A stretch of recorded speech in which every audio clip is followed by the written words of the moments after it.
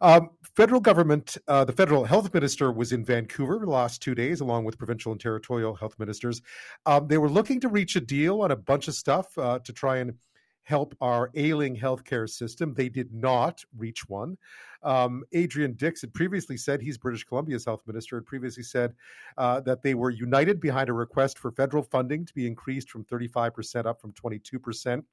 But apparently Ottawa backed out over a statement made by Canadian premiers making some demands while the meeting was still going on. So in other words, they're still having these talks and the premiers released something making some demands. And the statement reiterates the premiers want a meeting with the prime minister, a national conference really on the federal health transfer issue. Here's Adrian Dix.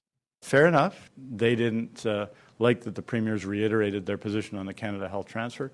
That's entirely fair of the federal government to do in their expression, but I think it's disappointing. I'm not sure it sends the best message. The health minister, the federal health minister, Jean-Yves Duclos, said premiers interfered in the process. Premiers are forcing my colleagues to speak only of one thing, and one thing only, money. All that premiers keep saying is that they want an unconditional increase in the Canada Health Transfer sent to their finance ministers. Jean-Yves Duclos there. Well, while the politicians squabble, our healthcare system, of course, continues to buckle.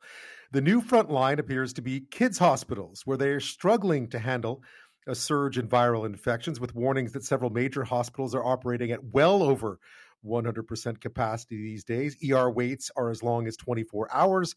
Non-emergency surgeries are already being canceled. It is a dire situation, and the politicians are, of course, as always, fighting over stuff.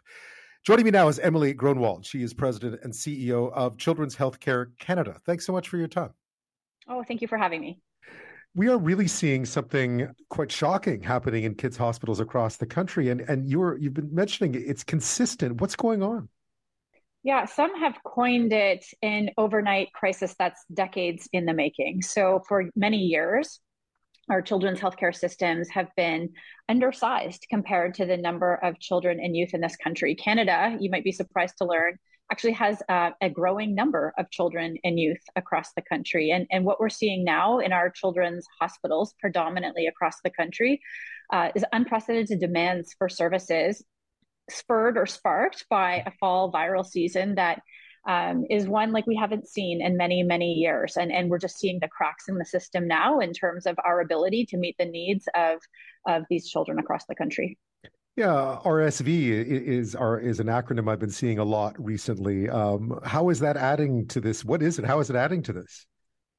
So it is a pretty routine illness that many young children in particular contract any given year. This year seems to be an especially virulent strain. So we're seeing more children being infected by RSV and more children requiring hospitalization or hospital-based care to treat their RSV. There were signs that this wave was going to be more difficult than in years past. We just had the opportunity to speak with the CEO of the largest children's hospital in Australia to learn about their experience this past their winter, our summer. And it sounds like it was an especially difficult season for them. They were mentioning that their experience was twice as bad as their worst model had predicted. And so our concern is that we're going to see that same wave in Canada above and beyond the volumes that we're already seeing in our children's hospitals right now. Yeah, we often look to Australia's flu season to try to figure out how bad our flu season is going to be at large for everyone. I mean, kids' hospitals right now are operating, at levels that are simply unsustainable, you were saying. Yeah, so coast to coast, we're seeing hospitals well over 100% occupancy. In Quebec, two of their largest children's hospitals right now are sitting at 300% and 250% occupancy. Our children's hospital in Ottawa, their pediatric intensive care unit today is sitting at 186%. In Alberta, Edmonton, Calgary, Vancouver, many of the same statistics. So these are really troubling numbers. These are very sick children who, by and large, require hospital-based care and with a sense of urgency. So it is a predicament that we're facing now. And I would say, the other impact is from a systems perspective. we're seeing consequences of these volumes play out for other children. So, for example, our children's hospitals, in order to create capacity, are canceling elective surgeries. These are essential surgeries for many children and youth that, if not delivered in a timely fashion, will have impacts over their lifespan.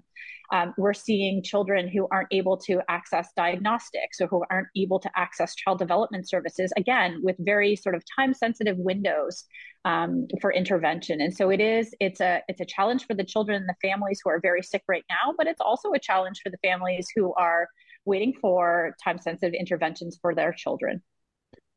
Health ministers are meeting in Vancouver. They were yesterday and today. What would you tell them? I mean, we're aware of the crises across the system, but this seems like an acute crisis. As you mentioned, a crisis that happened overnight that was decades in the making. How do you repair this one? Because it feels like, making sure that kids have proper medical care seems fundamentally important. We don't have a plan for Canada's kids, believe it or not. Canada right now ranks 30th out of 38 countries, according to international rankings, with respect to children's physical health, 31st out of 38 countries with respect to children's mental health. These are rankings that are falling year over year. We don't have a plan in place that says, here are the areas that we need to make a priority. Here are the policies that are going to strengthen families and children. Here are the investments that we need to make in order to boost the capacity of our system to meet the needs, the evolving needs of children and youth in this country. So we're calling on the federal government, in partnership with the provinces and territories, to create a pan-Canadian child health strategy that would help us to set some priorities and set some benchmarks in terms of where do we want to be as a country with respect to our children's health outcomes. Is 30th out of 38 good enough? Or do we see ourselves as a country who prioritizes the future and really wants to invest in children and see them in the top 5 or top 10? It seems remarkable that we don't have one. Other countries must. Other countries do. Other countries have made a plan. Other countries have what we refer to as a federal or national children's commissioner who has oversight and who's making recommendations to various parliaments.